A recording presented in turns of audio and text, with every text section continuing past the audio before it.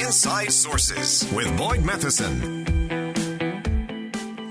California, ever the squeaky wheel, has moved to ban gas-powered vehicle sales in the state after 2035. Many other states are following that lead, including some of Utah's neighbors. But could that move leave us at the mercy of China? And does government meddling in free markets always end in disaster, or is there another way? Really pleased to have joining us once again on the program, Jay Evenson from the Deseret News. Jay, you wrote a great piece on California's ban on gas-powered cars. Tell us, what is it? What are they really saying? And then let's start getting into what the downstream or long-term consequences might be. Yeah, consequences should be preceded by the word unintended. Unintended consequences is what we're talking about here. But this was, as often is the case in these types of things, this was an unelected board. It's the California Air Resources Board. And they passed a rule that said by the year 2035, it will be illegal to sell any new gas-powered vehicles in the state of California. You can still buy old gas-powered cars if you like, but all new cars will have to be electronic or in some other way leave no carbon footprint in how they are powered. And this will phase in gradually. I don't have all the figures in front of me, but it begins in 2026. A certain percentage have to be sold that way, and then it increases up to 100% in 2035. Now, it's interesting, if you look nationally last year, 4.4% of the car market was in electronic vehicles. So there's a big gap between where we are and 100%. Now, California was a little bit higher. I believe it was about 14%, 16%, somewhere in there. Still a long ways off. And so this poses a whole bunch of problems. And I get into specifically how it empowers China. But we have a lot of other problems to deal with before then. Number one, having enough charging stations in order to support that kind of thing. It's expensive. The average electronic vehicle car is about $66,000, and that's after all the government rebates and incentives.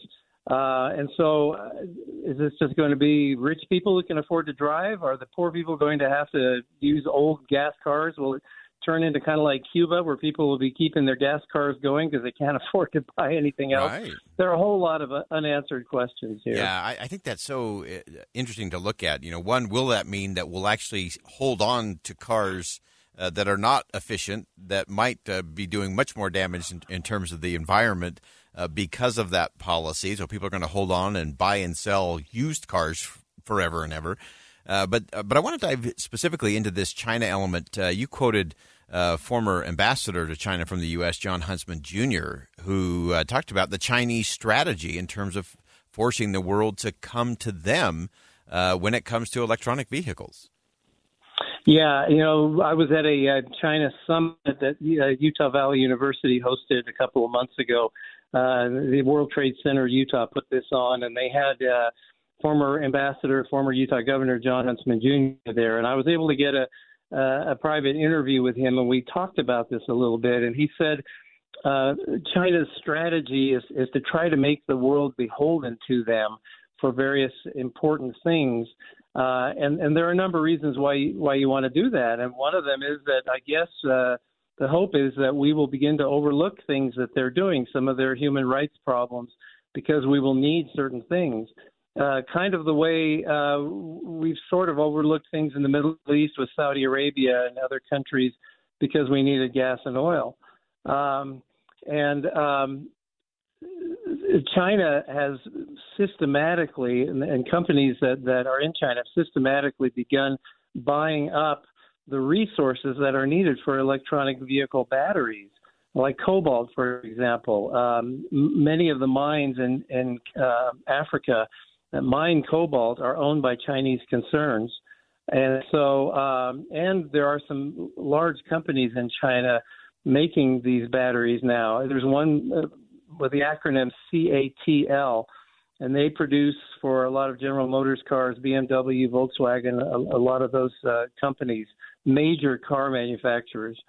So if you're going to force us into the electronic vehicle world before the market is really ready for it, you could be playing right into China's hands. Yeah, it almost becomes just a different form of OPEC. Other than this is only one nation that would have the real leverage point in terms of all of the components, in terms of those batteries and electric vehicles. It seems to me that there are some components to this that ought to be decided not by an unelected board, but at minimum should be decided by those who have to face the voters in elections on a regular basis. Exactly. And I guess ultimately Governor Newsom will have to face those voters, but it's a real indirect path from him to this board. Former Governor Huntsman told me that he thinks we need the best and brightest in this country to step up and to start thinking about some of these things. We need to start getting ahead of the curve. I think we can all see that the world is going toward electronic vehicles. And in America, and I think it's a virtue, we tend to sit back and let the free market deal with these issues, which is the most efficient and best way to do it. The problem is when you have an actor like China in the mix, and they are using other methods to try to corner the market. Then you have to rethink the strategy and turn this into kind of a national campaign to try to find ways to make sure some of those things are manufactured in this country. And to do that, there are a lot of environmental concerns about mining some of these things. So there are a lot of rare earths that are used in important electronics that we have. And one of the reasons China is a leader in that is because they don't have the environmental rules that we do, and they're able to pollute in order to mine these things cheaply. And so we have to figure out ways around that in this country so that we can mine those things here and not be so dependent on them. Yeah, great insight as always. Jay, anything else we should be watching for just in the months ahead in terms of how this might play out, both as it relates to California, but again, kind of that broader conversation? Well, a number of states, I think it's 16 or 17 states, generally follow California when it comes to air quality and emissions rules. The federal government has given California waivers to allow them to do things that are more stringent than what Washington requires. So you may see 15, 16 or more states come on board with this same type of a ban by 2035. And that may really force a lot of auto manufacturers to move in this direction. The concern is that we're moving too fast, and we need to find ways to make sure that we're competitive as a nation moving into this new world. Great insight as always. Jay Evenson from the Deseret News. Thanks so much for joining us. It's a great piece, and we'll continue to watch this one as it all rolls forward. All right, that wraps up hour number one of Inside Sources here on KSL News Radio. When we come back, we're going to look at the interconnected lives of Queen Elizabeth and Mikhail Gorbachev. Former Ronald Reagan advisor Stephen Studdard is going to join us at 2:05 after top of the hour news.